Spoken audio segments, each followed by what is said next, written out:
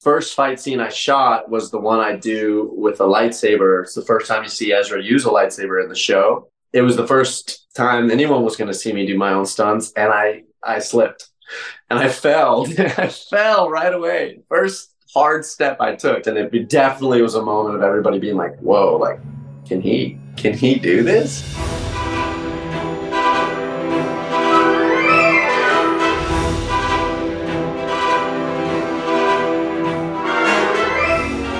Greetings, Earthlings, and welcome to the intergalactic gathering of minds known as the Dagobah Dispatch podcast. And I have good news.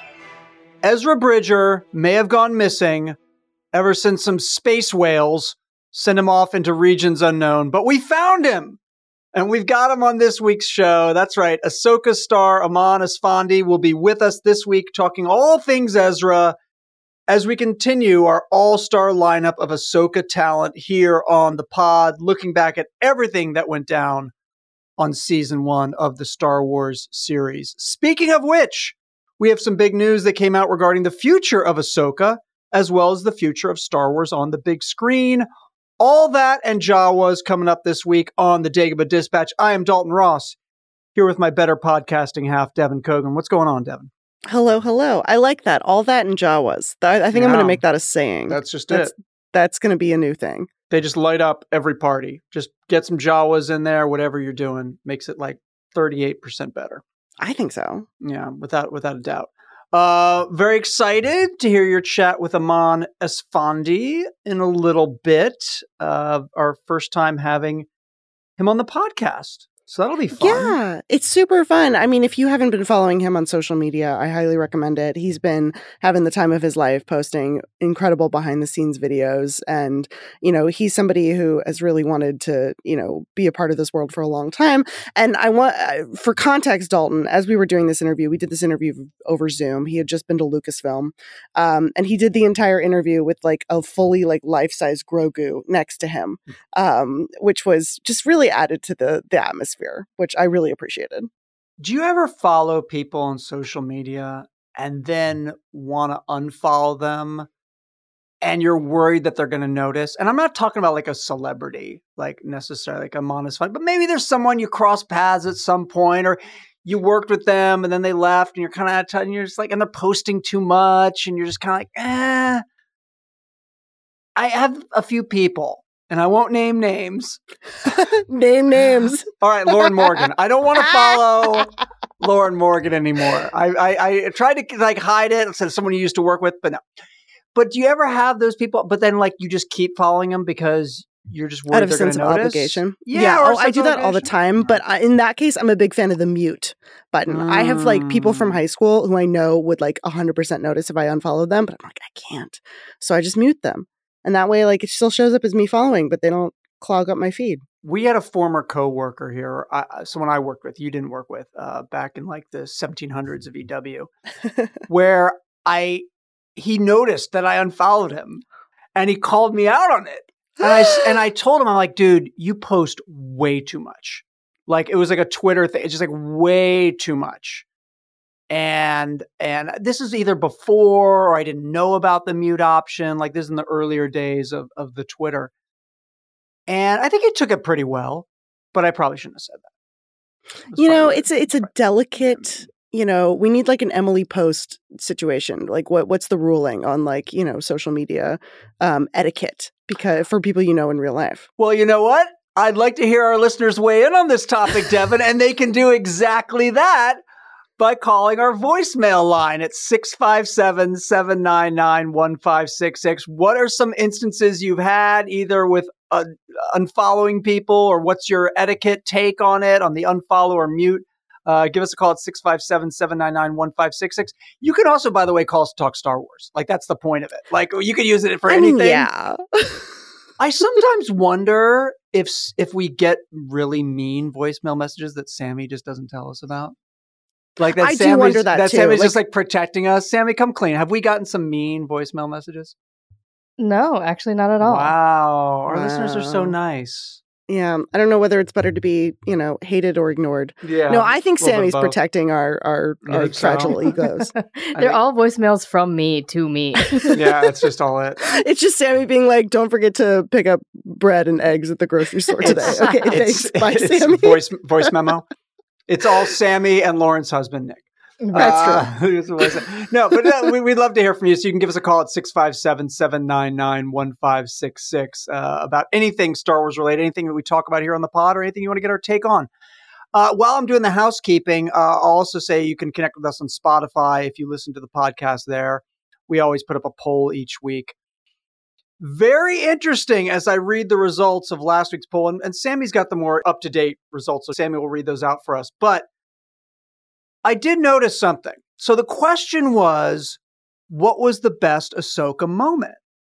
Now, who came up with this? Devin, did you come up with this poll? That was me, because we had Rosario Dawson on last week, and she talked about some of her favorite moments from the season. So I think it's a great call. I think he did a great job. I think he nailed it with the question this week. But then I looked at some of the choices people had, right? Mm-hmm. And one of the choices was reuniting with Anakin. I think that's a good one. Another one was duel with Baylan Skoll. Oh, I love that. Good choice. Another one was fight on top of the ship. That was a really, really exciting moment where Ahsoka's out in space on the ship. And the last option was speaking to the Purgles. Now, anyone that's been listening to this podcast for a hot minute will know that I've been insisting that the plural of Purgle is Purgle. And Devin liked to make fun of me and saying, ha, ha, ha, it's Purgles. And I said, well, I don't know what it is, but I'm sticking with Purgle. And then we happened to look it up once, and it appeared that Purgle was correct. I sort of stumbled into that somehow, being right, which was nice. And now here comes Devin Kogan with the poll duties this week. And I guess my question to you, Devin, is, are you kind of like poking the rat in the cage by giving the plural option here? Or was it just a slip of the keyboard? This was Sammy slacked me in the afternoon and said, "Hey, can you send me the poll options?" And I said, "Oh, dang, yes, please hold," and just typed them out really fast and was not thinking. So I promise you're overthinking this, Dalton. Well, unlike everything else. I'm shocked. It'll be exciting to see whether this factors into the results at all. Are people so irate over? And I think that Purgle's also misspelled. I think there's 2 R's here in our poll. I think it's just one. Oh my, okay. Sometimes you forget the E in Wookiee. Sometimes you know. I do always Purgles. misspell Wookiee. Oh. I do always misspell that. Yeah. All right. Let's go to the results from our listeners and find out what the best Ahsoka moment was. Give us from least to most here. All right. Well, actually, what we're not talking about is that Devin actually added an S to all of these answers. So it was reuniting with Anakin's, duels with Baylan's Skulls. There's like clones of him, I guess. Of course. The poll results, least to most, is we got 5% of people voting for the duel with Baylan Skoll. I should have gotten more. That was awesome. Then speaking to the Purgle is tied with that at 5%. See? Only got 5. Then we have 7% of the people voting for fight on top of the ship. And then a whopping 82% of the folks voted for reuniting with Anakin for a total of 99%. I love it when things There are it is. whopping. Big fan of that. When things whop. 99%! I'm going to get angry again. You shouldn't have pointed that out, Sammy. You know it's just going to get me riled up. Who at Spotify can provide us the numbers on this? Can that be maybe we should literally just cancel Eman Esfandi and get someone from Spotify on as our interview this week. Can you explain your polling methods here? Because it's not triple digits. All right. It's not. We're going to get to Eman Esfandi in just a little bit of big Star Wars news, Devin, coming out. Big news. In fact, we had to delay our recording of this podcast because of this news when it came out. This broke on Tuesday? Yeah, Tuesday. StarWars.com in-house broke the news. I'm literally just going to read you the release. It's not very long. Here it is. The Mandalorian and Grogu are embarking on a new adventure to movie theaters. Directed by Jon Favreau and produced by Favreau, Kathleen Kennedy, and Dave Filoni, this new chapter in The Mandalorian Grogu's journey will go into production in 2024. It's a movie literally called The Mandalorian and Grogu. And they went the ampersand, Devin. They went with ampersand over Love an spelling ampersand. out and. Just want to point that out. Quote, I have loved telling stories set in the rich world that George Lucas created. The prospect of bringing The Mandalorian and his apprentice Grogu to the big screen is extremely exciting, Favreau shared. In what might be the most bland quote of all time. Kathleen Kennedy, president of Lucasfilm, added, let's see if this quote's any better, Jon Favreau and Dave Filoni have ushered into Star Wars 2 new and beloved characters. And this new story is a perfect fit for the big screen. That's pretty lame, too. The Mandalorian and Grogu will lead Lucasfilm's ongoing feature development slate, which includes films helmed by we know about all the other movies that they're doing there that we mentioned at Celebration last year. But here's the other key point. Dave Filoni also currently developing Ahsoka Season 2. So we got a double hit of news here, Devin.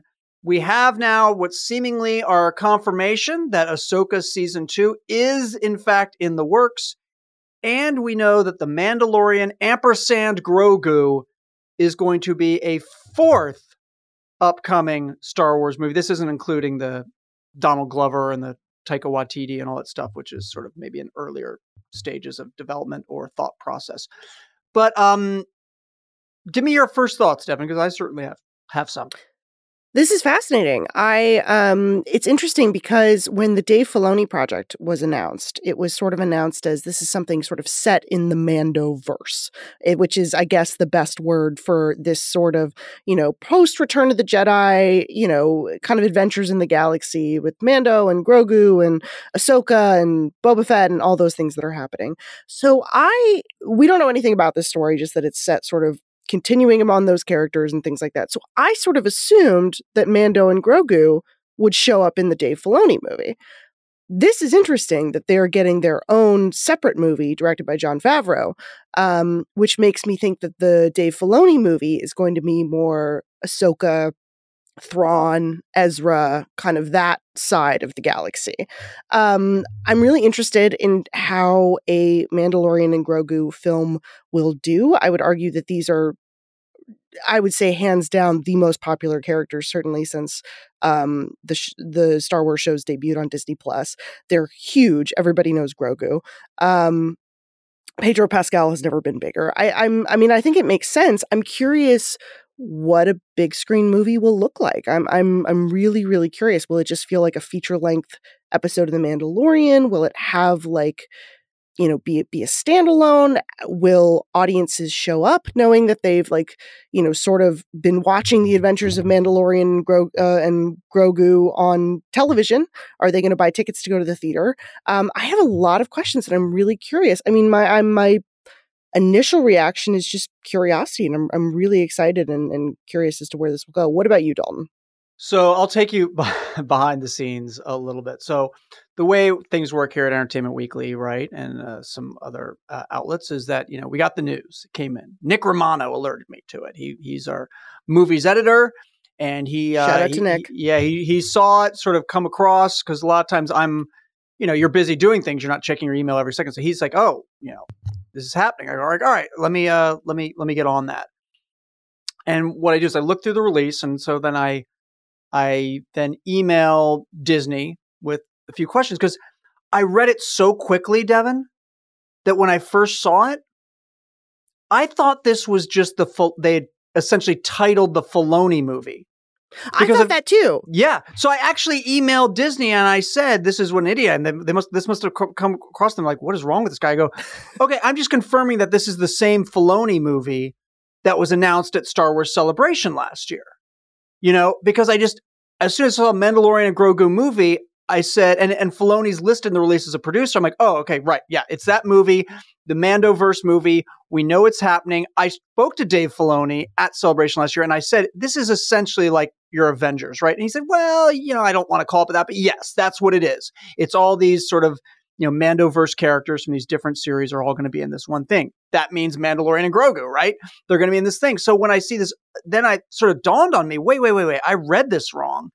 This is another Mandalorian movie with Favreau I was surprised. So here's my take on it. And we know all my Star Wars takes are always right. I'm never wrong at all. Just like my predictions never go haywire. Of course. The Mandalorian and Grogu will be a Mandalorian and Grogu focused movie, right? Like you said, a supersized double installment of the TV show.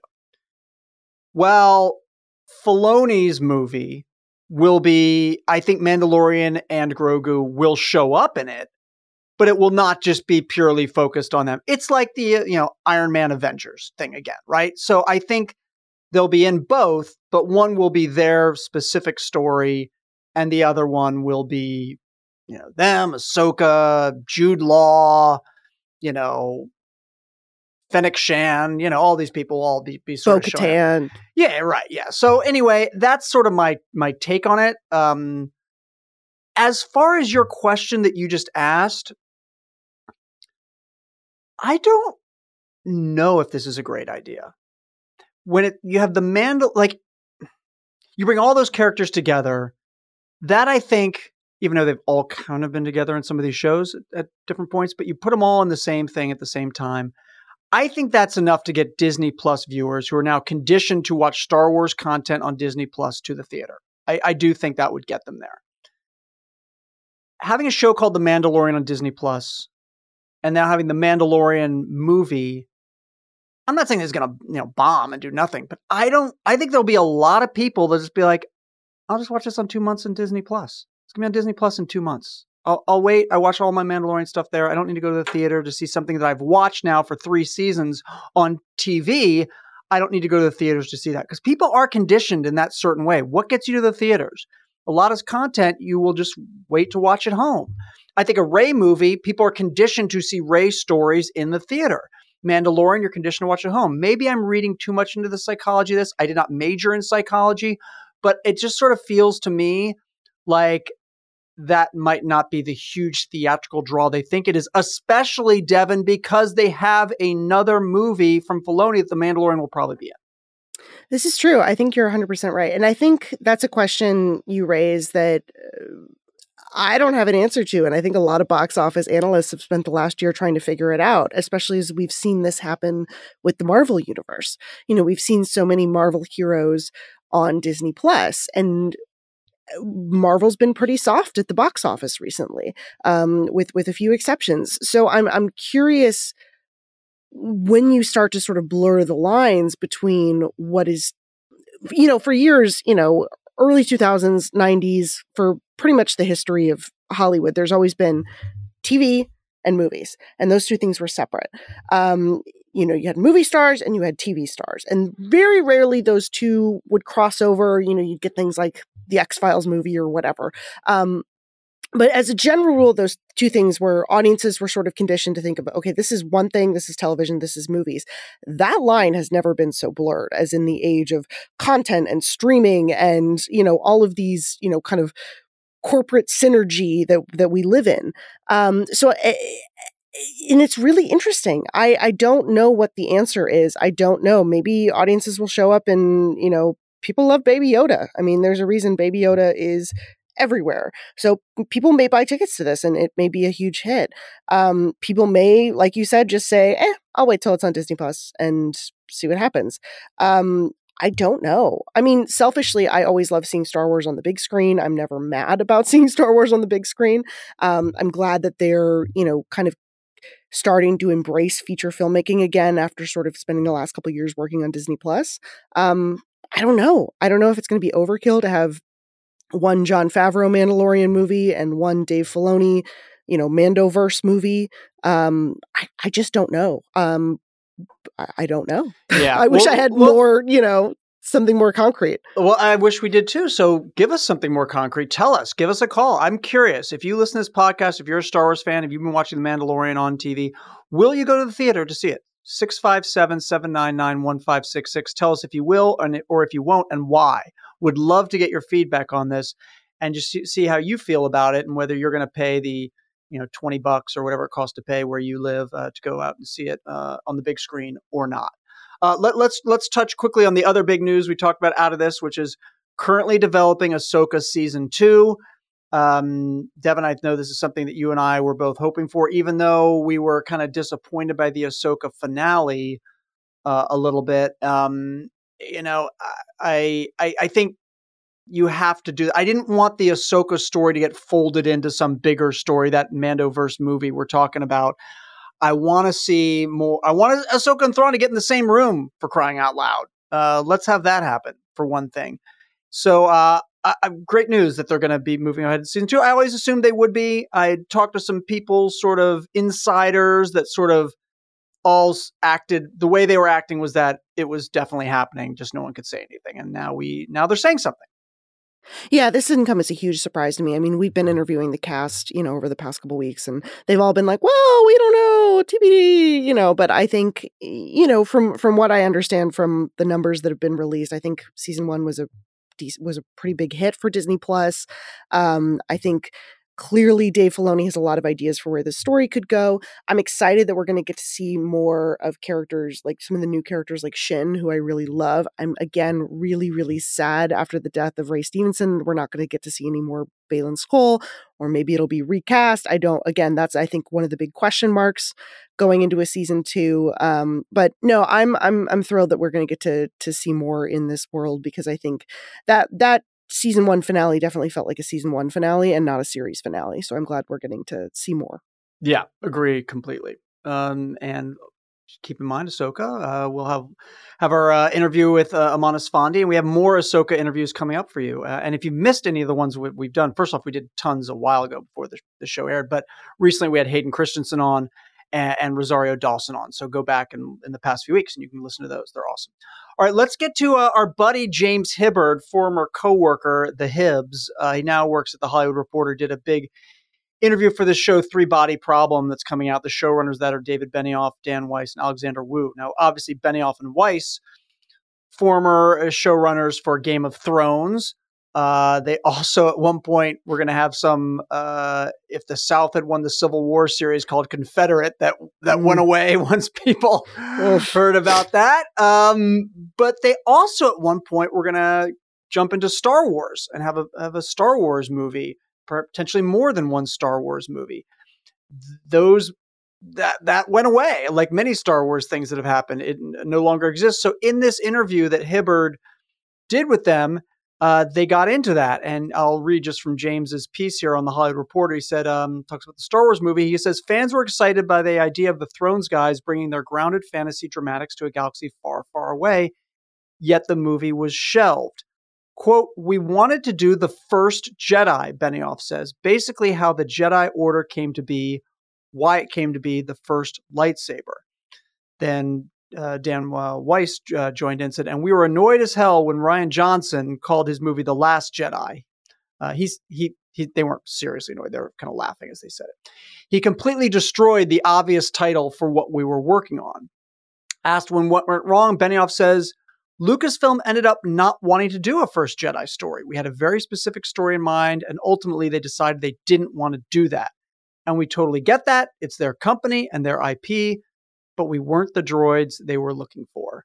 So this is the most interesting thing about this, hearing that this was the story these guys were going to do, is about the first Jedi and the very first lightsabers, and that Lucasfilm didn't want to do it. Well, now they are doing it. This is the James Mangold movie that was announced at Celebration last year, a movie that right now is called Dawn of the Jedi.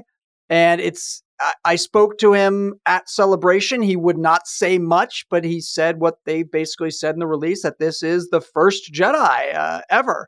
So this brings a lot of complicated, perhaps legal issues into play here, Devin. If this was the story that they brought Lucasfilm and Lucasfilm said, thanks, no thanks, and then does the story with someone else. Yeah, I'm really curious as to, I wonder if I'm sure this is a very simplified version of kind of what went down behind the scenes. But I mean, yeah. And James points out in one of his pieces that, James Hibbard. Yeah. James Hibbard, that, Benioff and Weiss aren't the only people who, like, high-profile people who had a Star Wars movie in the works, and Lucasfilm said, we're good. Kevin Feige was developing one at one point. Patty Jenkins, very famously, was going to do the Rogue Squadron movie that fell apart. Damon Lindelof was attached at one point, and that fell apart.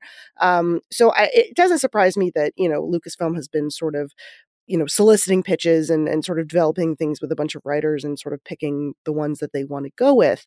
But yeah, it is kind of interesting to be like, yeah, we wanted to make the first Jedi movie, and then they said they didn't want it. Well, now they are making the first Jedi movie. And I mean, I'm sure plot-wise, they were probably totally different and not, similar in any ways. But it's just very interesting. I like Benioff and Weiss. I'm not a huge fan of the way they handled some of the Game of Thrones things. So I know some people are really bummed that they're not going to get to make their Star Wars movie. I'm like, I'm okay with that. They might have made a great Star Wars movie. I don't know, but I'm not the hugest fan, but Yeah, I think you could look at it either ways. I think that they built a great franchise, and they did a lot of really impressive things in that franchise. Did it fall apart at the end? Yes. Do a lot of shows fall apart by season 7? Yes. Honestly, sounds like a lot like the Star Wars sequel trilogy. Started in a great place and kind of fell apart at the end. Yeah, exactly. So I think they're talented. Very much so, 100%. But not infallible. So anyway, we'll see what James Mangold comes up with. All right, last thing I want to get to before we get to our interview with Eman Esfandi. Just a little bit of news I pulled from the BBC.com, Devin. In July, Excalibur Auctions, first off, great name for an auction house. Excellent. Incredible. 10 out of 10. They sold a Jawa figure with a vinyl cape for over 26,000 pounds. It was estimated to get 10 to 15,000 pounds. The owner, pleased with the result, searched his loft and located a second toy, a second Jawa with a vinyl cape, which now is going to be put up to auction. Auctioneer Jonathan Tarad said this is up there as one of the holy grails of Star Wars figure collecting. The figure owner, who worked for Marvel UK between 1974 and 1979, received a range of gifts from UK toy company Palitoy during the promotion of the Star Wars line of Marvel Comics. So in the US, we all know, famously, Kenner designed the Star Wars toys. But Palitoy had the license to distribute them across Europe. So some Star Wars figures that come in Palitoy branded packaging are actually worth more than their American Kenner counterparts. So this Jawa figure, it's believed to be the 8th or 9th one to be found and sold with a Palitoy card attached. The one thing I can tell you that I remember from being a kid, so what happened is most Jawa figures had the cloth cape. And this had a vinyl cape. So that's what makes it so rare. Like, I had the cloth cape, and you think cloth would be better, but like, I can just tell you, like, the cloth cape, like, it didn't really fit the Jawa right. Like, it never stayed on snugly. So you were going to lose it in like a second, which I did. Everyone did. And also, it just kind of, you couldn't even see the Jawa at all, which it just didn't fit well. So anyway, would you pay 26,000 pounds for a vinyl caped Jawa, Devin? I don't think I would. I would maybe pay 26,000 pounds for like a life-size Jawa that I could like keep in my living room and had like light up eyes, and like scare my cats. But I don't know. I've never been much of a toy collector. I mean, I have things that I love and things that I collect, and things I've saved from my own childhood. And, Dalton, I know you have quite a few things that you've collected over the years, but I've never considered myself I've never been one of those like collectors, keep it in the box, Me neither. No, I'm me neither. Toys are meant to be played with, as I think you've said on this podcast before. I do have a few. I do have, the only thing I have is, I think, like, when Phantom Menace was coming out, I've told you this before, Taco Bell was doing some promotion, and you got like whatever the Taco Bell version of like a kid's meal would come with some goofy Phantom Menace toy, right? And so what I did was I got 2 of each of them, and I opened one and played with them because it was like $1. I was like, all right, well, I'll keep one just in case. How much Taco Bell did you eat in 1999? It was too much. So I think those are the only things like I really sort of like still have like in the bag or whatever, just because I was like, it's $1, whatever, maybe it'll be worse. Like, but I'm like, these are like Jar Jar Binks toys, and like they're not worth anything. I was like, I picked the stupidest thing to, not open and keep like, preserved in its, original packaging. Really not. You never know. The Jar Jar Renaissance might be upon us, and you might make a fortune on eBay. I could maybe sell it to Emlyn. She's a big Jar Jar fan. She was on our podcast. You can listen to our Defending Jar Jar Binks podcast that Emlyn did. She's a huge fan. Or I could have given it to Ahmed Best when I did that big story on him for EW back in the day. All right. That's what's going on there. That's our Star Wars news of the week. Big news. A lot of big news this week. And listen, these films, by the way, are going in production like this year. A lot of these films. So maybe there'll be more news and more casting, and we'll be on top of all of it. Okay. Enough of this nonsense. Eman Esfandi joined Devin to talk all about season 1 of Ahsoka. And we have that chat coming up for you right after this super quick break.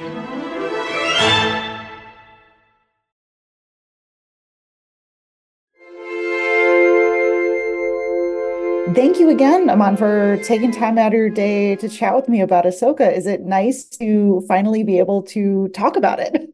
Yes, it is a long time coming, and it feels really good to geek out with everybody now because I had to keep it silent for so long. So it feels great. Yeah, I mean, take me back to like the audition process. What do you remember most from that kind of period of time? It was like a very brief period of time. It was one day I get the like anonymous sides. It was a couple scenes from a Top Gun movie that I hadn't seen yet, and the description of the character. And my manager and agent both were like, hey, we think this is that character you mentioned that you'd be playing like 6 months ago. And I like read it all and was like, yeah, this is definitely Ezra.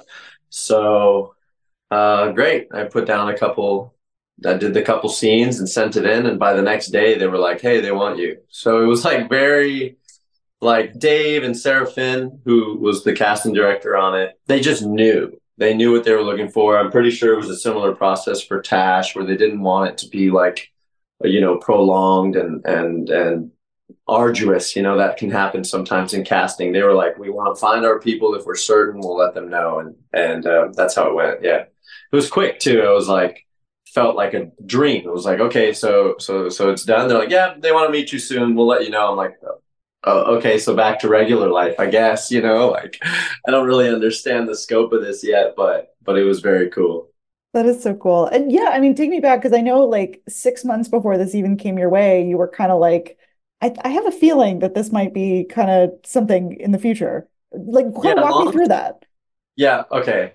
Long story short, the easiest way to understand it is if you understand Star Wars and you know what Force ghosts are. It was like Ezra showed up as a Force ghost in my living room and was like, yo. And I was like, yo, what's happening? And he was like, yo, I want to be alive through you if I have your permission. And I was like, absolutely. We shook hands and I went crazy in my living room, was like, yo, I'm going to be a Jedi. Like, I don't even know anything about his character totally yet. And I sent all these pictures that I found online to my agent and manager of him in the animated series and pictures of me with different hairstyles that I just happened to have. It was like, hey guys, when this character is casting live action, I'm going to play him, use these photos, it will come in handy. And they were all kind of like, oh, like, why are you saying this? Like, did you get information, or like, do you know about a role we don't know about yet? And I was just kind of like, no, just a feeling, like, just trust me. And my manager knows some of the like weird spiritual things that have happened in my life. So he was kind of like, okay, I like this, whatever this is, I like it. And so when it finally panned out, it made more sense. Oh, I love that. It's sometimes it's so serendipitous. It works out. Mm-hmm, exactly. I'm curious, playing kind of this version of Ezra, how much did you kind of want to draw on, kind of the animated show and Rebels, while also kind of finding your own way into this character? Yeah, I initially thought like, oh, maybe I should watch everything because there is so much great stuff to watch. But something intuitively was telling me not to.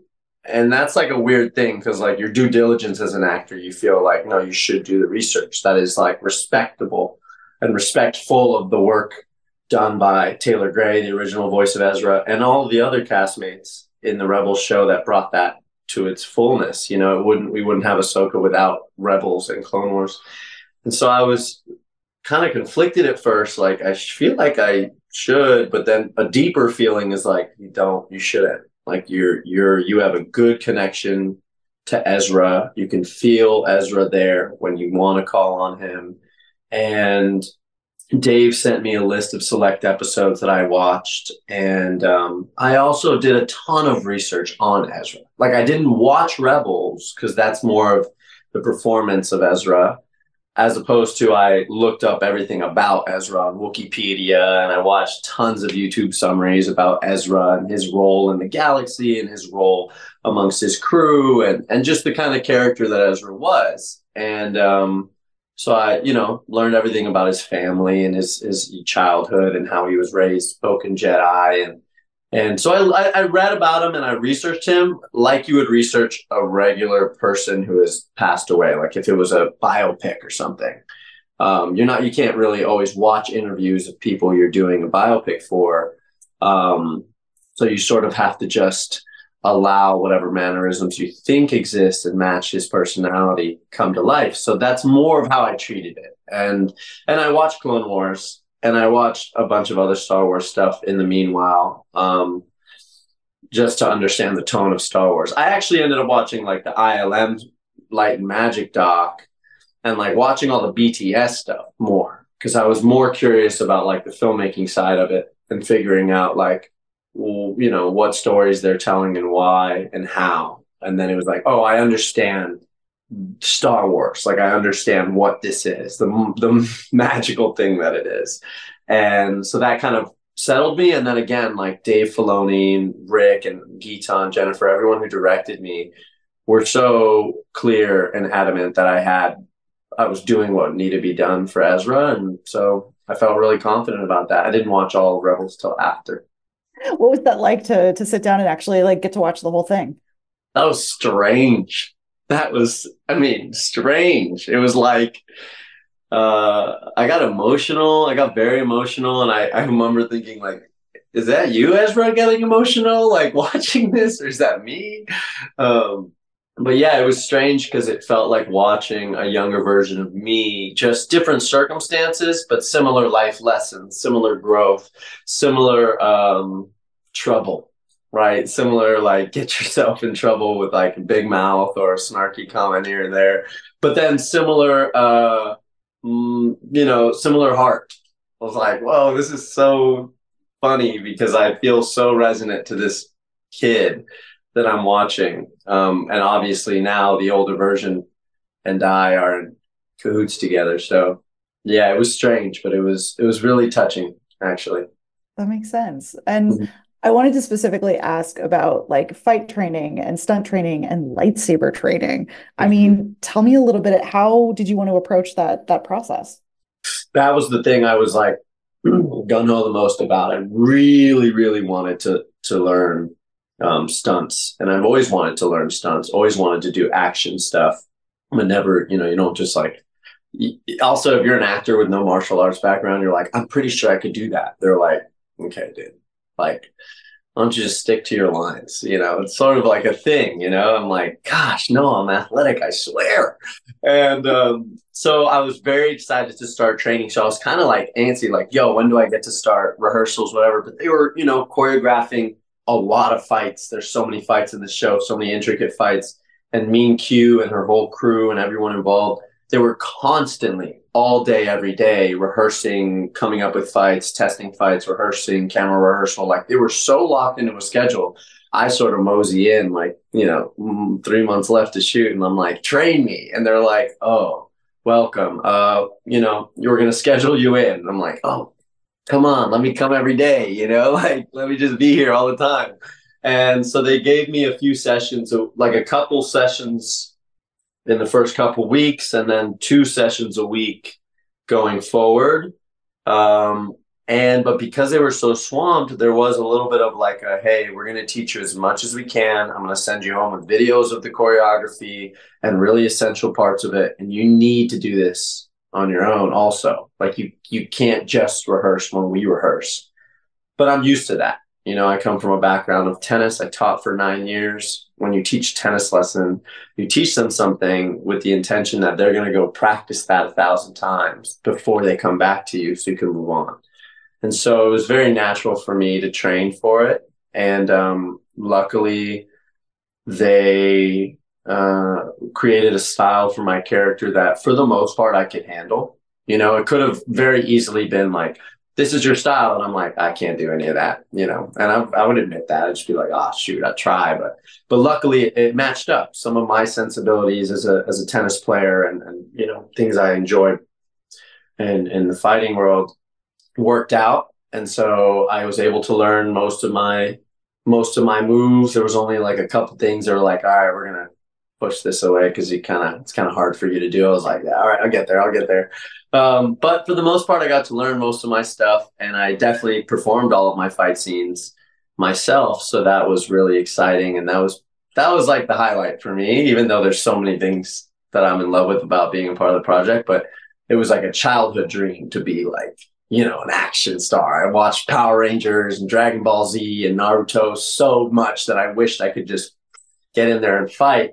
And I finally got to do that a little bit. I got a little taste of it. I'm looking forward to learning more and getting better at all that stuff. So, yeah. Yeah. Was there like a particular stunt or like a particular skill that you picked up that you were like really proud of, that you were like, I can't believe I nailed that? I think the like the length of our choreography without a lightsaber and like how many different moves. It's more wushu martial arts. That's more so the style of my character. The amount of moves I could do in succession, like a dance. It was like a dance choreography. That was the most impressive. Like when I have a BTS stunt video I put out on Instagram. And I remember I would like randomly be like, hey, do you want to see a BTS stunt video to like friends or something before the show came out? They'd be like, yeah. And I'd show them and they'd be like, which one are you? I'd be like, I'm the one in the middle. And they'd be like, bro. And I'd be like, yeah, I guess you're right. That's pretty crazy, huh? Like that's a lot of moves, but like with the adrenaline and the excitement, you just don't realize. And I was just like, I guess, surprised myself at how many of the different moves they taught me I could put in a succession, right? In the choreo that they planned. And it was hard. I'll tell you, like they were very strict. They were like little things about where my hand placement, they were like, no, it's here. I'm like, oh, okay. Like, how's that? And they're like, no, your shoulders, dude, relax. I'm like, okay. And it felt like goofy for most of the time. And then all of a sudden it like came together and it wasn't goofy anymore. It wasn't disjointed anymore. So I think the succinctness of it was the most impressive part. But I think the most fun was the fight scene with my lightsaber, which is the first thing I shot, actually. The first fight scene I shot was the one I do with a lightsaber. It's the first time you see Ezra use a lightsaber in the show against the Night Troopers. And it was the first time anyone was going to see me do my own stunts. And I right away, I slipped and I fell. I fell right away. First hard step I took because it was gravel and dirt on the ground. And I didn't know there would be gravel and dirt on the ground. That was new. So I slipped, and it definitely was a moment of everybody being like, whoa, like, can he do this? Like, are you okay to keep going? Are you okay? I was like, yeah, there's dirt on the ground. Doesn't matter who ran that. That would have made them slip. Can we sweep the dirt? And once they swept the dirt, it was a lot faster. And I got through that whole thing. But yeah, there's something real special about, slashing bunch of troopers with a lightsaber and them actually like practical effects blowing up and going off and falling, and it's pretty surreal. It feels like you're in a video game. Yeah, that was one of the things I wanted to ask about. I love some of the scenes where Ezra's like hanging out with the Noti, which are just like, was that like puppets and practical effects, or was that like a tennis ball and a stick? How did you kind of approach some of those scenes? Yeah, they actually are real puppets. They build out most of the puppets, similar to like Grogu, who I snagged from Lucasfilm office. But similar to Grogu, they're real puppets, and they have amazing puppeteers behind them who are like walking with them and moving them. I mean, they make them come to life. They literally are real on the set for us, and they're even doing voices for us. So it's kind of like acting with an actor in a way, right? It's just a different mode of acting that these puppeteers are doing. And but it made it very easy and adorable. Like, it was like, oh, these things are alive right here in front of me. Like, they're so cute. So you could kind of feel how you would treat one of them based on them being right there in front of you. So that was fun. Yeah. Oh, I love that. And I wanted to ask about the eyes. Were you wearing contact lenses? How was that? I was wearing the contact lenses, and it was great. They keep my eyes, they come and they drop drops in my eyes every hour. Like, Christina and her sister are amazing. They were like, never let me go with uncomfortable eyes. They would switch out contacts if they needed to on a dime. The only thing was that it takes away your peripheral vision. So if you put your hands like this and you look around, that's like how I could see with those blue contacts, right? I just took away anything peripheral. So I didn't think much about it until the fight scene. And during the fight scene, when we were just getting there and looking at the set and stuff, I was like, oh, wow, I can see like 40% of what I could see when we practiced this scene. Like, I can't really see to the right or the left of me. I can only see in front of me. And I'm doing a lot of spinning and twirling, and like my arm goes around someone and then I like spin and hit someone else. Like, there was a lot of like peripheral vision use, and I just didn't have my peripheral vision. But fortunately, all the guys who were stunts dressed up as night troopers, they were like, so we all just like created this wonderful concert where it was like every step was perfectly timed, and they'd move in and move out at the right moments. And it was it honestly kind of feels like you're doing it with your eyes closed anyway. Like, it's so fast, like you don't know where you just know your hand has to go here, and it just finds it, it finds itself. That was the only time though with the eyes, but yeah, most of the time on set with the contacts, I'm just kind of like very tunnel vision, literally. It makes sense. Your peripheral vision is definitely limited. When you think back to the filming process, was there a day on set or a particular scene where you geeked out the hardest? Can I do two? Go for it. I have one.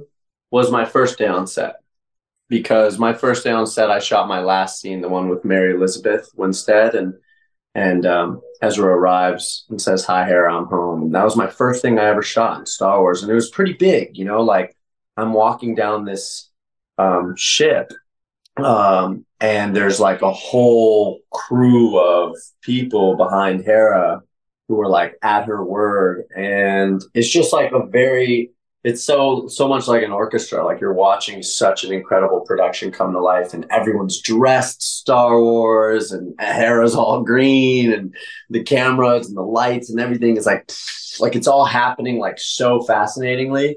That was my first like, whoa, this is a huge production. Like, I'm really only done independent stuff, like only ever done independent films.